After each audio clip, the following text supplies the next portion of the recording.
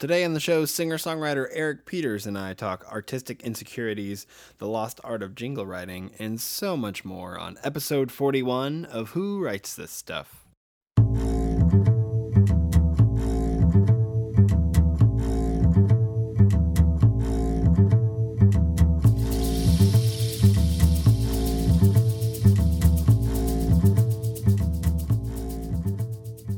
Hey guys, and welcome to episode 41 of Who Writes This Stuff. My name is Nick Flora.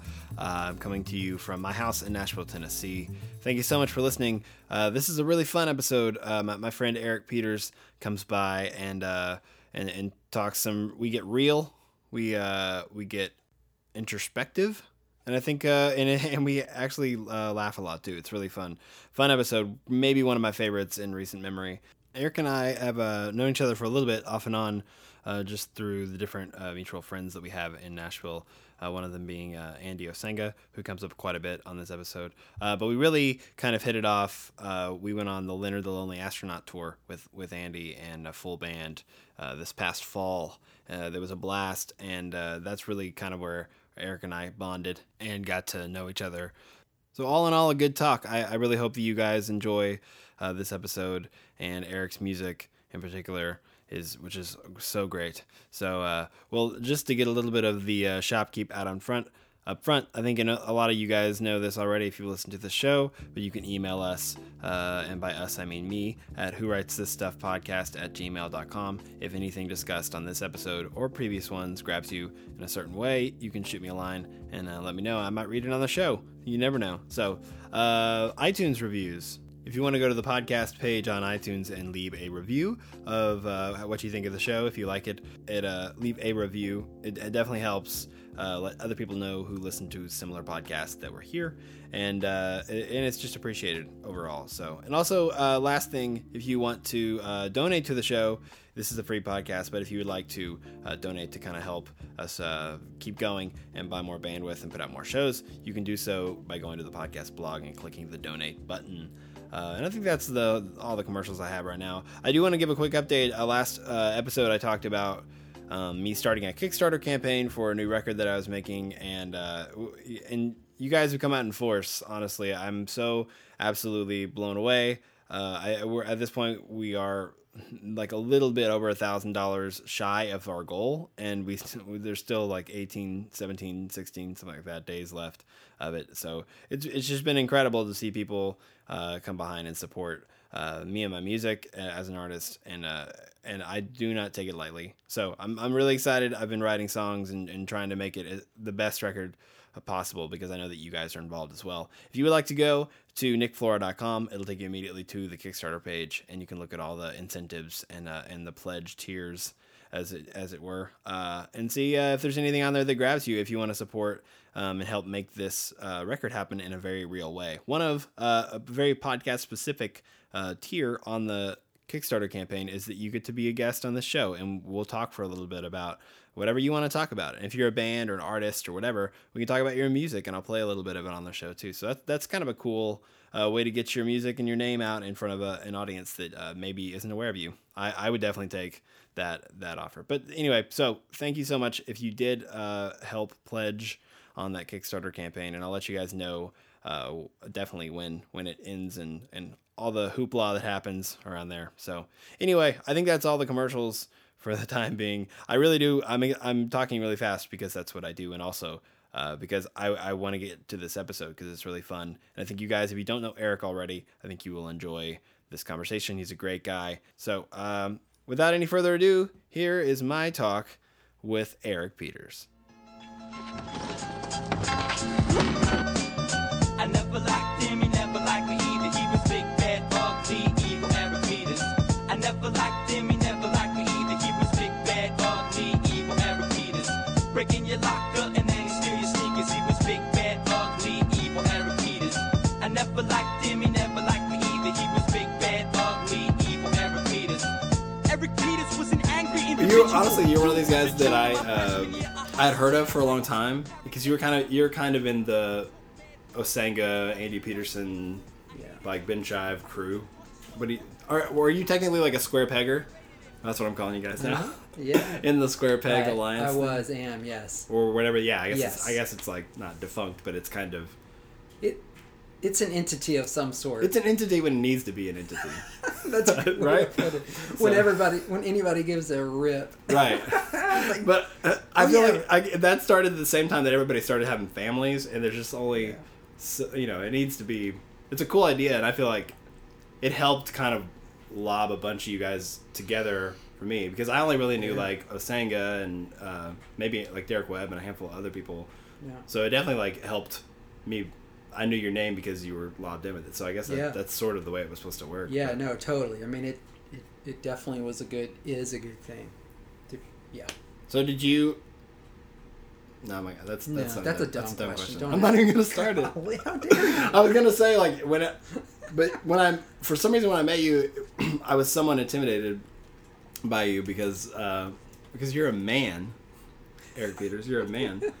An old man? Is that what you mean to say? No, you're a man. You like do things with your hands and stuff. Oh yeah. You like yeah. make things. Oh, that's. And you have like this beard, and there's just something going on with you. No, but I don't know what it was. I guess it's just because I guess at first you're sort of quiet. So you have this kind of quiet manliness about you. That's intimidating for me because when I don't know. I'll ask you. I'll point this to you in a second because we are here to talk about you. But in my head, I still think I'm like a 15-year-old. Like I'm like, and that comes out a lot. But really, like when I think about, so when I get around like adults, like last night I went to a birthday party for a little kid, and there were a bunch of just parents, and I was like, what am I doing here? Like I felt such like I wanted to go hang out with the 3-year-olds, you know, just because I felt more comfortable just being silly and making noises and making maybe people laugh by making noises than being like, yeah, so the fiscal cliff, and it's just like I'm the same way at birthday parties. Really? FYI. I kind of waver between thinking of myself as that 12-year-old kid and thinking of myself as an old man. So you go back and forth? There's no middle ground? I don't really think there is. Like in those, like exactly like what you said in the birthday party situation, or really any social gathering for me. I feel like the inferior little child who doesn't really know. I have no idea how to. I feel like relate to people, or talk to people. It's such a weird people my age. It's a weird thing to like have the moments like I had it last night. Or I have it like a lot of times when I get in like a social situation that's not a lot of people, because for some reason when it's like when I'm on stage in front of a lot of people, I'm fine. But like when there's just maybe like a dozen. I forget how to say words. I just like don't know how to. Why am I forgetting how sentences are formed? And I think a lot of it's because I psych myself out because I'm like, well, I'm a fraud. I'm a fraud 15-year-old kid who's scared and nerdy, and man. I don't know why I go back to that. Like you revert, yeah. I totally revert, yeah. I do the same thing. I mean, I except my problem is that when I'm on stage, I still don't know who the heck I am. So I think I'm just sort of weird people out, probably. I saw just that because I don't know how to. I'm not at all comfortable on stage. Most nights, I'm not. That's at all really strange to me. I mean, there are moments, maybe seasons, where I feel okay about being in front of people, and maybe it's the room and the setting and how many empty seats there are in a giant chasm of a room, or whether it's a small intimate place. Those definitely bear on kind of what happens to me that night. Are you a little too overly aware of your surroundings? Oh yeah. Just from watching you, because for some reason in the van, like, we're all just riffing on jokes and laughing, and you're so like confident so and hilarious to one another. Exactly. But that's one of the big surprises was when we got in the van, just how quickly. Well, how often you nap is one thing, but because we were on that tour together, but we're just hilarious. But often, how you have no problem like almost turning into a character and like yelling at all of us, or just like we're all just joking and being ridiculous, and it's almost like we needed to get it out, just because we're shoved in this small space together. But it was, and then when you got on stage, like it seemed like you were way aware of every little, like you're almost Spider-Man, like you have a spidey sense about like every bit of your surroundings, and you almost have to shut that out. Just be like, I just got to play some songs. But For me, I just have to learn how to stop talking, because that's when I make a complete. Whether or not I make a fool out of myself while singing is one thing, but the talking, the narrative part of a concert, I disagree with that. I think, but there's some sort of, there's like, I don't know what it is. Because you tend to forget lyrics. But whenever like somebody that you go and like see that you like really enjoy, like I've seen people that, in a big not arena, but like a Ryman type situation where they forget lyrics. And then they kind of have to stop and ask the crowd, like, what's that second verse? There's something, like, endearing, and, like, we all, like, help steer the ship a little bit in that moment. But there's something, I think, kind of endearing about, I don't know, you seem to think it's a giant shipwreck, but I don't think it's as bad as you think it is. Well, that's good to hear. Yeah. Has nobody told you that before? I mean, I've heard that. It's not as bad as it is in your head. Just period. Just on stage. Like, I think that everybody can see every flaw that is coming out. Like, oh, shoot, I sing that, or I glossed over a lyric, or I missed a note. I'm like, ooh, like, I just want to stop now and run. Yeah. But a lot, and after the show, people are like, that was amazing. Yeah. Well, I think I finally learned that over the years. You just have to, people are very forgiving, they're graceful. For the most part, unless you're playing for junior high or high school kids. Yeah. Do you have experience with that? Well, I shouldn't say that. That's sort of cynical. I mean, that's pretty cynical. No, but it's also pretty true. Just from their nature, like, high school kids have a low attention span. This is true.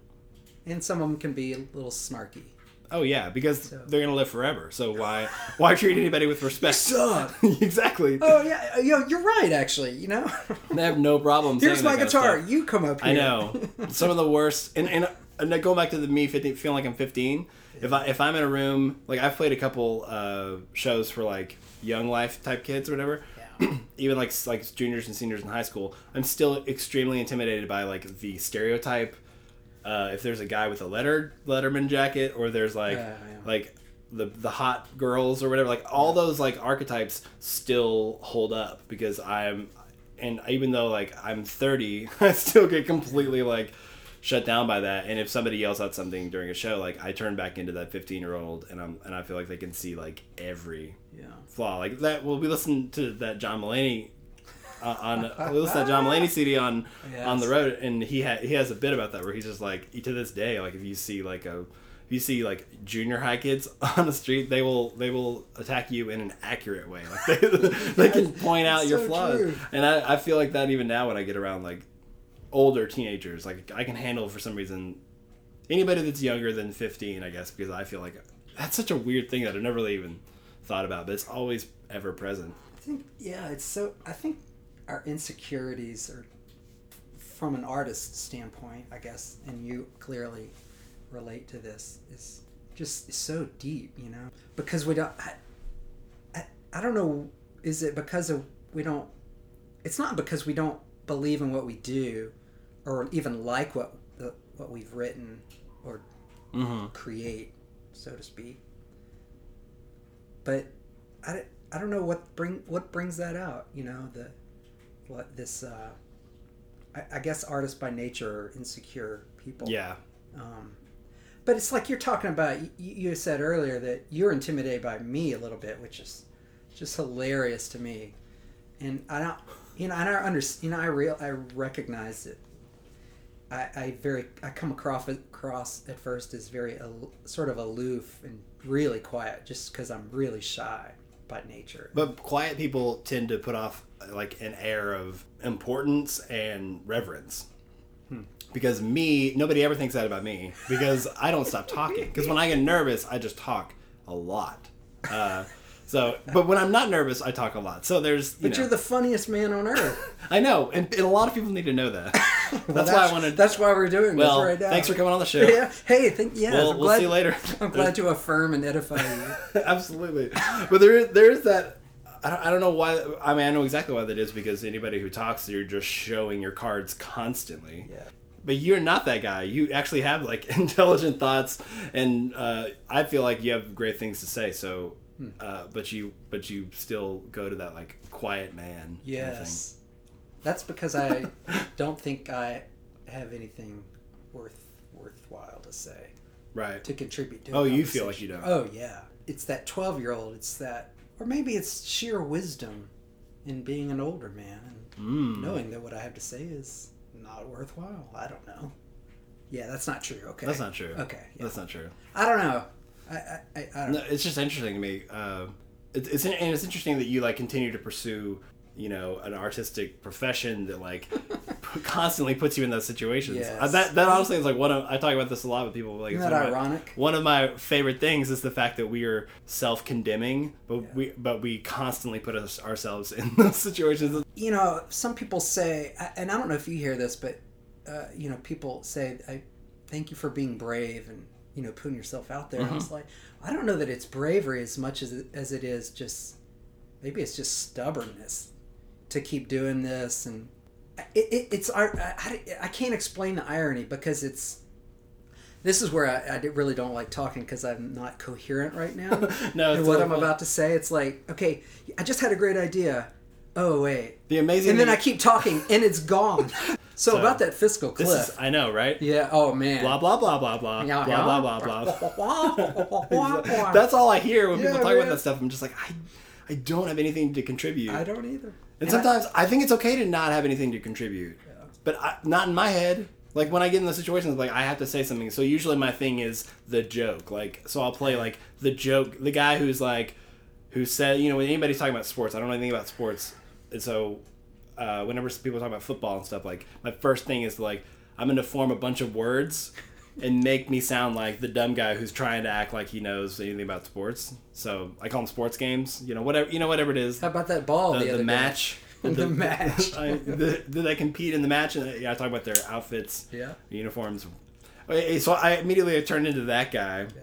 And so because I feel like I have to contribute no matter what. But talking about what you were kind of mentioning before, the ironic thing with that, I think I'm going to offer something and see what you think about it. Please. I think the love of connecting with people with your art has to be greater than the self-condemning that comes along with, or the self-hating. So because I think about that all the time, where I'm really hard on myself as far as like self-esteem and all this stuff goes. Like, and if anybody like over compliments me or something, I get really uncomfortable. Yes. Because I don't believe any of it. Yeah. Like truly, like I don't believe any of it. But at the same time, I have no problem getting up and like, or continue to like constantly book shows, continually get on stage in front of. I want to get on stage in front of as many people as possible and share these songs that I'm proud of, and I think that and I think, but because I love connecting with people and I love the interaction. And so I think that love has to be a little bit more than like the fear, maybe. I don't know if you relate to that at all.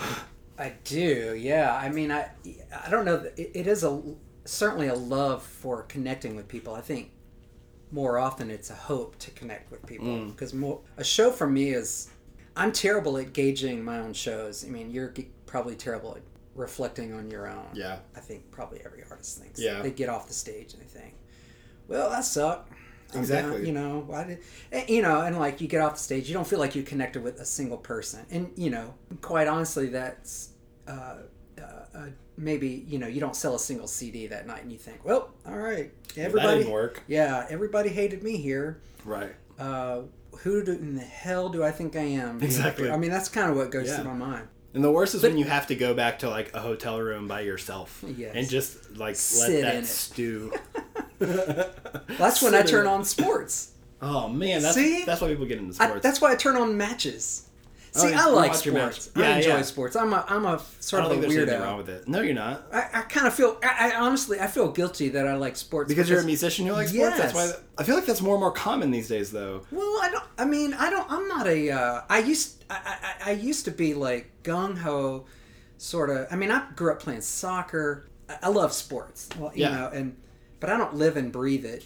I don't need to live and breathe it. And I've definitely eased up in that even just the last couple of years. Just realizing, you know, Because I grew up in Louisiana. I went to LSU. I love the Tigers. You know, football and all that. You spell go Geaux. Is that it? Yeah. How about that? How about that? But how was that? Baton Rouge is hard because it doesn't know what to do. I don't feel like it knows what to do with sort of folk singer-songwriter music. If you're not playing blues... Oh, yeah. Or... Because it's the bayou. Yeah, sort of. Blues or like swamp rock or just sort of college. What is swamp rock? I don't even know. Just sort of doom. Yeah, I kind of see. I see like the drum in my head, like the drummers like playing like a whatever putty comes in, like a bucket, like a white bucket. I don't even know what. I don't know things. And then they're all wearing like overalls with like no shirt underneath. That's swamp rock. And there's there might be a alligator in the band. Maybe. And a nutria on bass. Absolutely. Yeah.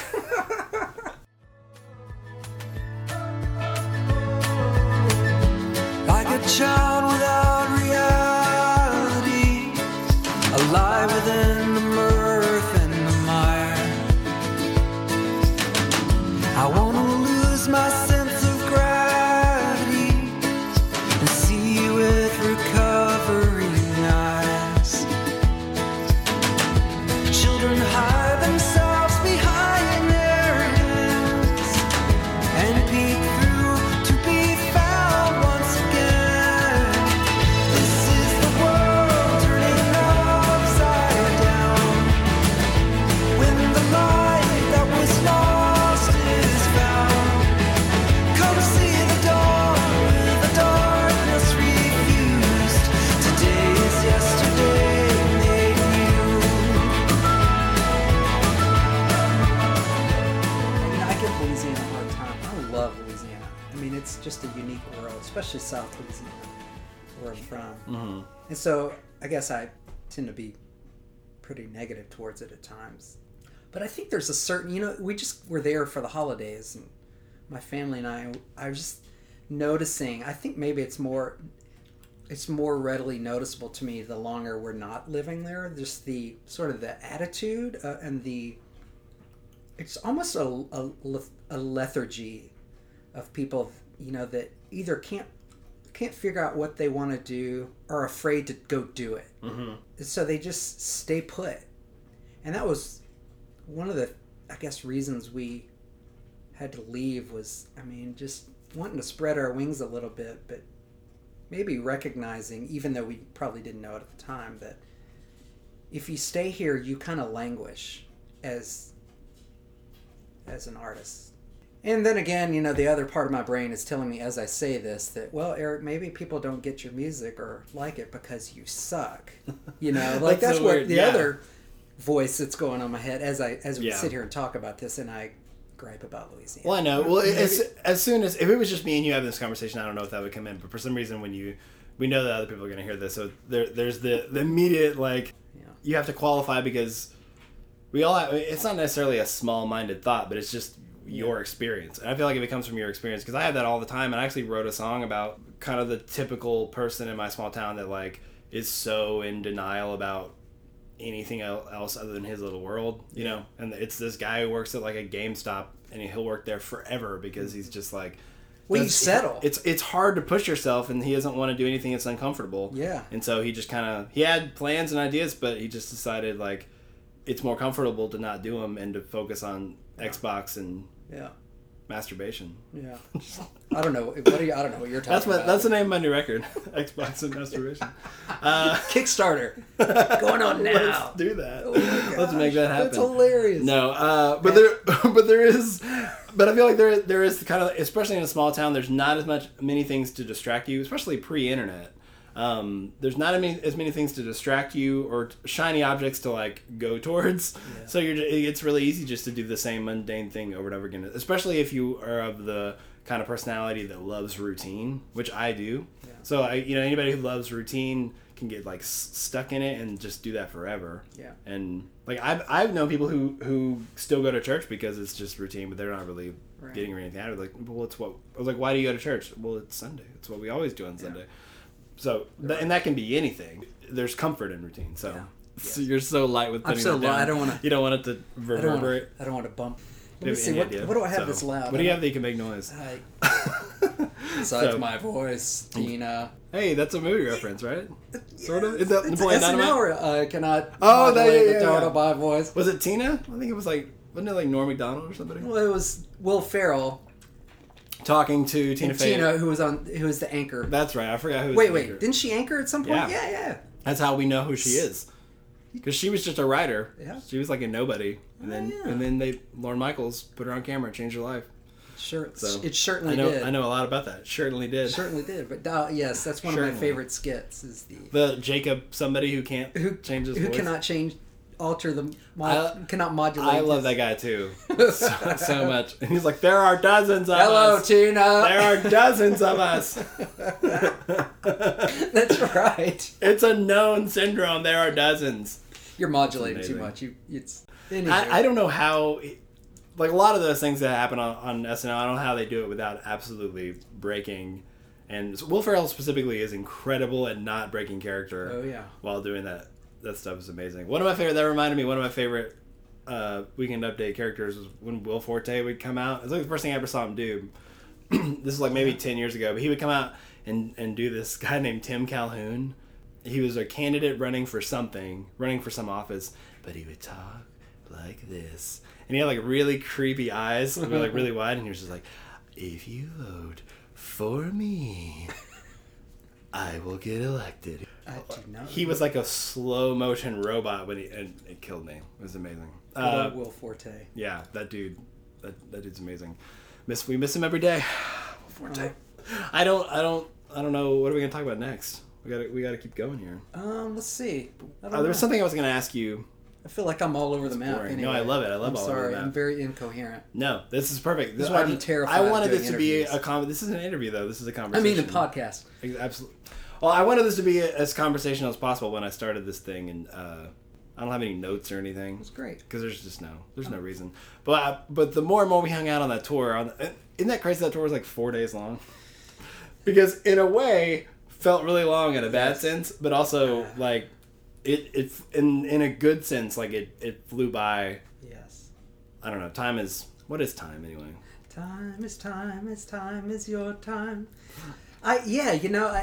It's funny. You talked earlier about intimidation, and knowing that I would be around you guys, because I'd heard your record a year or two before out in Nebraska. Oh, really? A friend had your CD, and Was it Laura Preston? Laura Preston. Shout out Laura Preston. Laura Preston. Love Laura Preston. She's the best. She is. And she was taking me up there. She had your CD. We listened to it, and I'd heard of this Nick Flora guy mainly because he looked like a friend Shai. of mine, Ben Shai. Absolutely. So I've heard that before. So anyway, it was Nick Flora. Golly, I get to be around this guy. I'm not gonna be. And I knew you were funny, and so funny people intimidate the snot out of Really? you. Oh yeah. Because we do it because we feel intimidated by everything. How about that? Everything. Everything in life intimidates people, and it's a defense mechanism. How about that? Yeah. Huh. So if you see if that ever happens again, that's just a good thing to keep in your head. I'll remember this. I will hold that against funny people. Just make eye. You don't even have to talk. Make eye contact, and you'll freak the hell out of them. Just stare. Just yeah. Who do you think you are? And I personally kind of love eye contact, but it freaks most of them out because they don't. Are you good at making eye contact on stage? I've tried to be better. What would you What if do? I try to make eye contact with somebody and they're on their phone? Or because forever I would just like pick different spots in the room that weren't people, like walls and and kind of make my way around there. Because if I looked at people and it's like a fear of rejection thing. If I look at somebody and they're not paying attention, then I start going to those dark places that we were talking about. We're like, oh, they think I suck or whatever. So What did you do? what did I do? Did you sing closed-eyed? Oh, a lot. Yeah. A lot of closed eyes. Do you try to make eye contact or does it scare you? I try. It scares me, and I'm still very bad at it, even after years of playing. It just is scared, intimidating. I mean, can you tell I'm easily intimidated? No. I love it. I love this conversation. Yeah.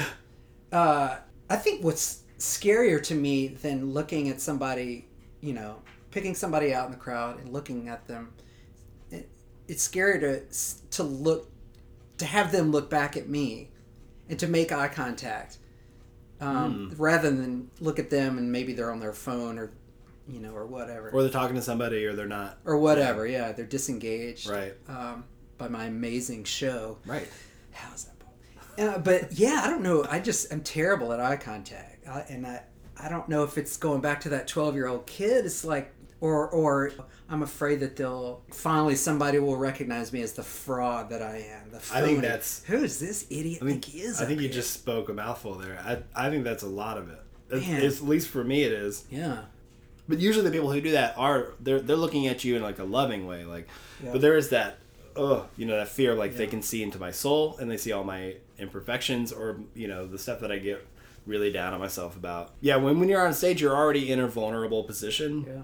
Because you're opening up your heart and playing these songs and singing, which is one of the most vulnerable things anybody can do. Yeah.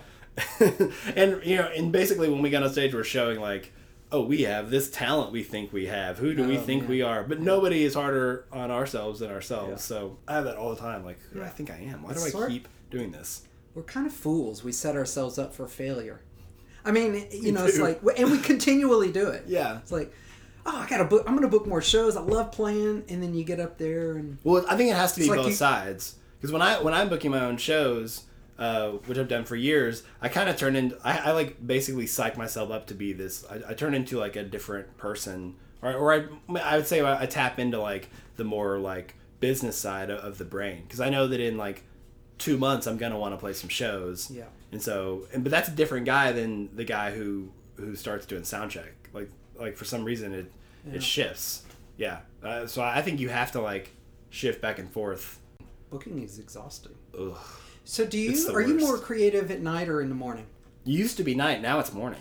Something about mornings now, like especially Sunday mornings, like early Sunday mornings. I think it's because it's the beginning of a week and there's just a lot of new beginning, which I get really excited about, like a fresh start. Like I love anything, even like starting a new album. I'm like, I can do anything I want, like I'm doing now. Like I'm writing this new album and I'm like, I can say anything that I want, and there's something like rejuvenating about that, like and that's a lot of what your record is about, Birds of Relocation plug. But I've been listening to it a lot, and it really is like, and we have friends that have been like tweeting about it and saying that it's like this New Year record. Because you literally have a song on it called The New Year, but it really is, it's about like washing away like all of this kind of old gunk and just stuff that just getting it out and starting new, like not being bogged down by like the past year's struggles and stuff. Yeah, it's like an unburdening and just like clean slate. Yeah. Where did that or was there an idea to make a record like that, or did it just come out naturally? No, it was pretty natural, I think. It was coming out of a season. It's good. But it was it was a dark time. 2000. It's a couple of years. 09, 010, and what was dark about it? Just feeling like a failure at what I dedicated my life to, music. I don't know, coming to grips with, okay, well, I won't be who I won't be this famous person. That's pretty darn evident at this point, and I'll be very much under the radar, an artist at, well, yada yada. It was just sort of coming to grips. You think it was like you thought like the stuff you projected for yourself career wise wasn't like clicking for when the time frame that you kind of put it in? It wasn't that I didn't like it. Always loved what I did for the most. But yeah, it was more of a frustration because I didn't understand.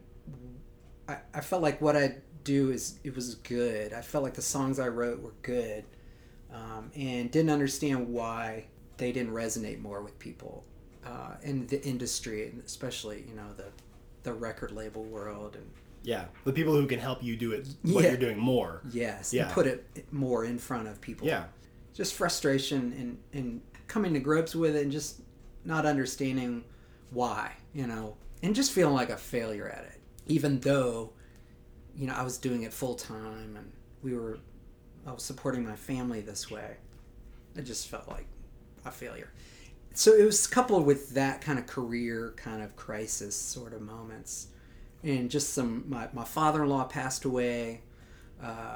Some friends had affairs, and I just put out another part of the career portion of it was I just put out Chrome, which came out in I guess August of 2009. Mm-hmm.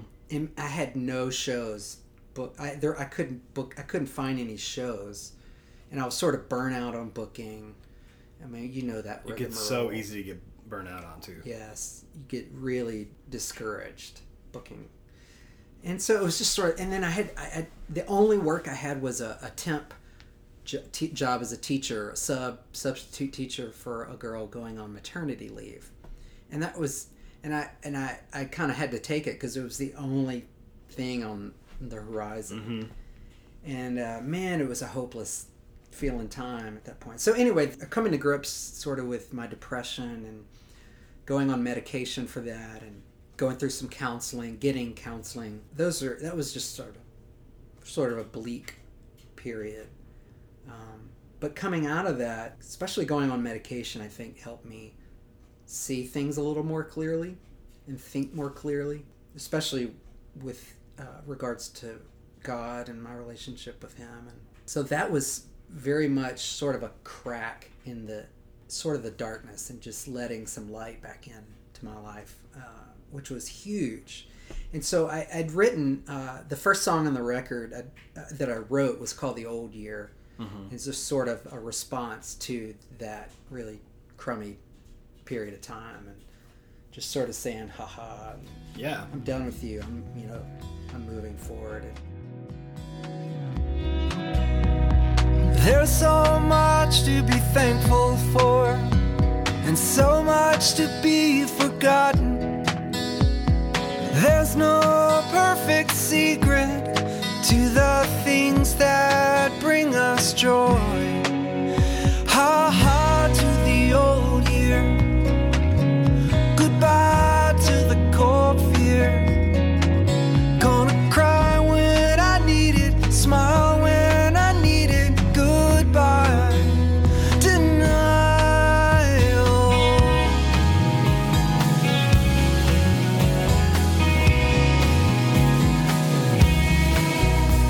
The mind is a wanderer. It slips off into a false world, never stopping for a minute to take a good look around. I'm really prone to live in fear. Just sort of freeze up at the idea. I get easily overwhelmed by kind of anything. And so it's just sort of this, standing still will do me no good. I can sit here and sort of marinate in this fear, and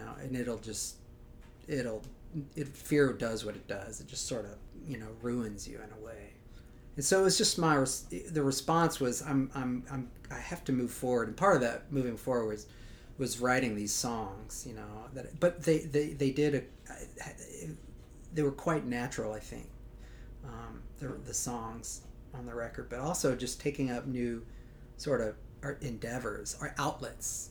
Painting for me was one, and just sort of using my hands and. So painting's a relatively new. Yeah, pursuit? Painting's really new. Okay.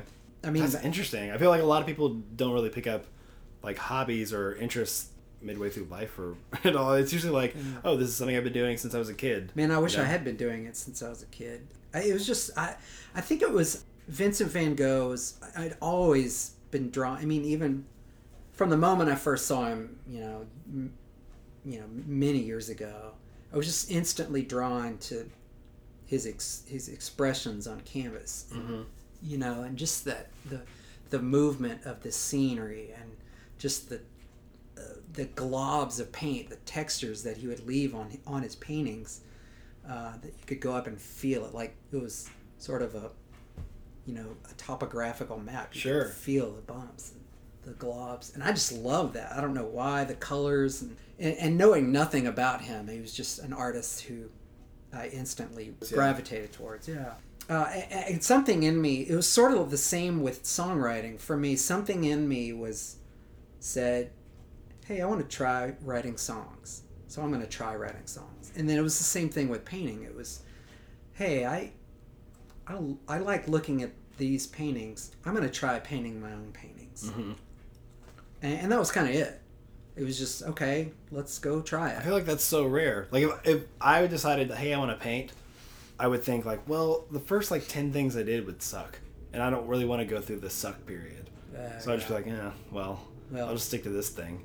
You know, like, I think that's anything new for me. I get so scared to try anything new, Yeah. even if like nobody has to see it. Like the fact it's just enough for me to like do it, and I'm not happy with it because I'm a little bit of a perfectionist in that way, that I won't even try. Like it's honestly hard to start writing songs, even still for me, because the first time I kind of played through an idea, it's not perfect. The painting thing was sort of, we talked about the fears of failure, and that was sort of, painting was my coming back to life in a way, and just saying, damn you, fear of failure. I may fail at this. I mean, I totally remember this going through my head at the time, was, I may be terrible at painting, which I may, it's a subjective, objective, Sure. whatever the right word is. I think it's subjective. You're right. Yeah. It's both. Thank you. It's objective and subjective. So, it was that I may be terrible at this, but I'm gonna try it. And you don't do things because you think you're good at it. You do things, you invest in things that you love, and that you hope to get better at. I've only been painting, really only a couple of years, maybe. I just love it. What has it done for you? Like, what is taking up this? The main thing for me is that it doesn't involve words. That's been a key part of it for me. Is there's so much pressure as a songwriter to write words that it doesn't engage. It doesn't involve that part of my my heart. It sort of hits that. It itches that need to create, to make something. Hopefully something pretty, but it doesn't require words of me, or like coherent thought. Yeah, or like does this match the thing I said earlier? Yeah. Like all these, it can this be puzzle. It can be. Wow, It's sort I of. never thought about that. It can be abstract. It doesn't have to mean anything. It doesn't have to have intention. For me, it can be this an abstract scene. It could be a benign scene, trees or a landscape sort of thing. But it could be mine. It could be my voice. But it doesn't have to involve words or lyrics. Yeah, unlike other art forms, it doesn't have to like explain itself. Yes. At all. Yeah. Really. And I've always grappled with that. I've wrestled with that as a songwriter because I feel like the songs that I have written over the years have tended to be sort of abstract in a way, in that people don't necessarily know what I'm trying to say. Even I may not really know what I'm trying to say. But I've kind of, getting older, just sort of become okay with that. Because that's what art is, and it does. It's, art, I believe, is a two-way street. It's sort of, here's my presentation, here's my offering. This is my heart, a piece of who I am. But it's not my job to tell you what you're supposed to think about it. If you want to think about it and consider the work and let it sink in and marinate, I trust that it will offer you something good. In the grave. But this is the year, it's the year that something changes. This is the year, it's the year that something changes.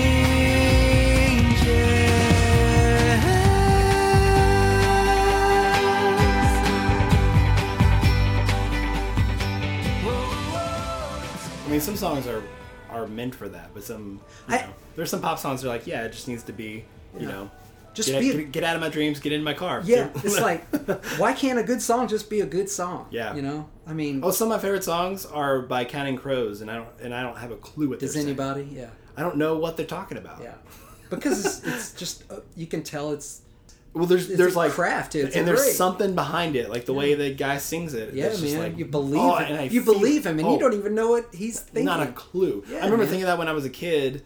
I think Counting Crows is one of the best and worst bands that like a budding songwriter in his teens can get into, which was one of mine, because like, you don't have to make sense to write a song. You just have to like put words together that sound kind of good. Yeah. But that's not necessarily true if there's not like feeling and heart behind it. Like clearly, like there might be some Counting Crow songs that are bullcrap, but there's that album August and Everything After for me was like, it just painted all these colors and like just opened up this like world, and I was like, oh, I love the way he says this line. I don't know what it means, but there's just, and it almost is like painting with words. Like honestly, like I always felt like they were that. Oh, I don't know if you're a fan of the band. I am. I go to them all the time. I mean, he's wonderful at that. I don't but the painting thing for me was this new expression, a new way of a new mode of expression. Pretty That's awesome. Freeing. That's actually really inspiring. Yeah, I mean, it was just sort of, I may be terrible at this, but I'm gonna try it. And what lucky if you enough didn't? that But what if you people didn't try it? Bought some paintings. I know. I saw you selling them at your merch table, and I was like, that's so cool. The fact, and then you designed like an album cover of yours or something. Yeah, Birds is painting of mine. And that's Birds Relocation. And I mean, how Plug two. How killer is that? I know. Plug. It was something I'd been wanting to do for a few years because I always wanted original art covers besides having a picture of me with a guitar slung over my back, walking down a railroad track. Thank you. I knew where you were going. The obligatory railroad track photo. Have you ever had that picture taken? I can proudly say no. Me either. Let's shake hands. Shake hands. Yeah. Audible in the air. Yeah. I haven't either. I've definitely had in front of a brick wall, which is another one of those. Oh yeah. Oh, I've done that. I've done a few brick walls. I've done plenty of the arms folded, back against the wall and looking off into the distance. Oh yeah, always the distance. There's always something in the distance. Like what's the deal with what's you this distant guy thinking about? Ooh, that's what it evokes these thoughts. My favorite is when there's a band photo and nobody's looking at everybody's looking in a different direction. Like there's a fireworks display going off in the distance or something. What are these guys? Are there airplane trails? Exactly. Like where does it go? That's the best. There's actually I make fun of Andy because he has two Normals posters up in his studio, and there's one of him of all the band, like It's Coming to Life, that album, which in is the really, field, really moody, and they're in this field, and everybody's kind of looking down at the ground. Nobody's, and then they're like, then it's the next record, which is a little more fun, a little more like they're clearly like know who they are as artists and stuff. Not that Coming to Life is, I don't want to take away from that record at all, but they're all like smiling and laughing and looking straight at the camera. And I took pictures of both and I sent it to him, and I was like, I think the main difference between these records was that you guys learned how to make eye contact. Oh man. Because there's such like it's just funny. I mean, it's also the time, like the late 90s versus like getting over yourself kind of in the early 2000s maybe. I was going to ask, when you listen to a song, we're talking about like, the Counting Crows thing, but when you listen to a song, what in order of like importance, like what do you listen to typically first time you hear it? Like, are you a melody guy? I'm a melody guy. Or are you a lyric guy? I'm a melody guy. Really? Yeah. I mean, that's just, if you don't have a good melody, why would I want to listen to it? Yeah. Even though the lyrics may be, off the charts, amazing. To me, it's just all about melody. I absolutely agree. Like, I go with melody first because I can love a dumb pop song. Yeah. If like it's super catchy, I'm like, heck yeah, man. I don't care that she's talking about some dumb guy. Like Call Me Maybe is a freaking catchy song as all get out, and it might be obnoxious on repeat, but it's on repeat everywhere because it's catchy. Yeah. But that song is so 2012. So. Gosh, this is 2013. This is 2013. What are we talking about? What song? I know, right? You just literally take everything that happened in the past year and throw it out. It's not a metaphor, Nick. Birds of Relocation is the way I live my life. I don't know anything that happened here. I don't know how we met. Who are you? Why am I here? Back to the Future. Exactly. And we're done. No, we're nearing the end. This is awesome. Man, this has been so fun. I have a couple things that I always talk to people about that I wanted to throw your way. Okay. You don't have to answer right away. Actually, I'm going to throw it, and then I want to talk to you about something else, and then we can come back to it. Wow. So, two of my favorite things to talk about, worst shows. So if you have any bad show stories, I always ask people to tell bad show stories because I love them. Okay. And you know what? Since this has been such an episode of like talking about how we're bad and hard on ourselves, let's enter some positivity into the scenario and think of like best show experience too. So we'll do the two. See what I'm doing here? Yes, I do. Okay, so just chew on that for a second. Okay. Don't answer right away. And also what your first memory of the internet was. Because there's nothing I love more than some internet nostalgia. First internet memory. Earliest internet memory. Earliest, yeah. I love those. Honestly, it was Derek Webb. Was it really? It was. Okay, so the year was 1996. This is in the 1900s? 1900s, the 20th century. Oh, man. Yeah, it was 96, and we were on tour opening for Caveman's Call. And 96 is a good year to be on tour. It was I mean, it was their first, well, I wouldn't say full-blown. It was their first national tour. Mm-hmm. So anyway, Derek Webb was on the tour, of course. Because he was in the band. Because he was in the band. But my earliest memory, because internet, email, I was like, what the heck is that? Yeah. I wrote letters, yo. That's right. Postage. Anyway, he was sort of obsessed with email at that point. And I hope he'll admit to this. But he was obsessed with it. And we stayed in Baton Rouge. Mm-hmm. And my folks kind of put us up one night. And he had to have a phone outlet. You know, a phone jack. Like plug it into the wall. Like, you know, AOL here, yes. Yeah. Just so he could check his email, and I was like, so I just kind So of. did he have a laptop or something? Oh yeah, he had a laptop. Okay. And so, and I was just kind of peeking over his shoulder, asking him questions about. So what are you doing? What is this email? What are you doing? Tell me about this. And it's a shame that 96. I mean, I was clearly behind the curve, but. That was my earliest. He was like, I'm inventing Twitter. Shut up. I mean, yeah, whatever he was doing. But he was checking his email. But it was at every stop. He was like, he would grab his briefcase. And was there some other guy? First thing he had to do. The other guy who had email in the world was emailing him? Like, I think that's so. an early time to... I don't remember when email struck. It had been around longer than that. But thanks to Al Gore, name drop. I know. And Tennessee's own. You. But anyway, yeah, I just remember... That was my earliest internet memory of. It was really Derek Webb and his search for a phone outlet. What was your first email address? Do you remember that? It would have been a Ridgely. It was probably Eric@Ridgely.com. Whoa, you had your own .com. We did, which is now defunct. That. Oh, rest in peace. The email address. Yeah. Don't go email. No, hey, everybody, don't email that address. I remember you'll get an error, Damon, whatever. Yes, Damon. Who is Damon anyway? Who's that guy? Is that like he's the guy that invented the internet with Al Gore. Matt's brother. But it's spelled D-A-E. Oh, yeah, you're right. So they keep that in there to throw us off the scent, but we're on it. Oh, yeah. We're on to you, Damon Mailer. Damon Mailer. I'm gonna Damon Mailer. There should be like some like SNL sketch about a spammer and his name is Damon Mailer. I don't know. I remember when email first came out, like people urged you, like the news and stuff when it became like Hotmail and all that stuff, AOL, to choose like a really unique username that wasn't your own. So it was like, that's why there's a lot of like Hogman54, underscore, all that kind of stuff. But now everybody's just like their name at gmail.com. Yes. I think as part of our podcast, we should email Hogman54 at Yahoo just to see if we can get a response. I'll do it right now. I will literally do it. I'll just say, is anyone there? Do you exist? I have no problem with that. Hogman54. Okay, how are we spelling hog? Because there's a couple ways. I'm from Arkansas. Yeah, that's true. I would think H-O-G. H-O-G. Yeah. Man. And I'll update everybody on the podcast when it comes out. When we get a reply. Okay, Hogman54 at... I would say Yahoo. Let's go Yahoo. You could do AOL if you want to go further back in time. Oh, AOL. Anyone there? Question mark. Send. Oh, this email has no subject. Do you want to... What should the subject be? Here's a good trick. If anybody wants to get somebody to read your email, especially if you're emailing like booking agents, just put RE and a colon and then put your subject, because in that way they think that they've already emailed you and then it's the middle of a conversation.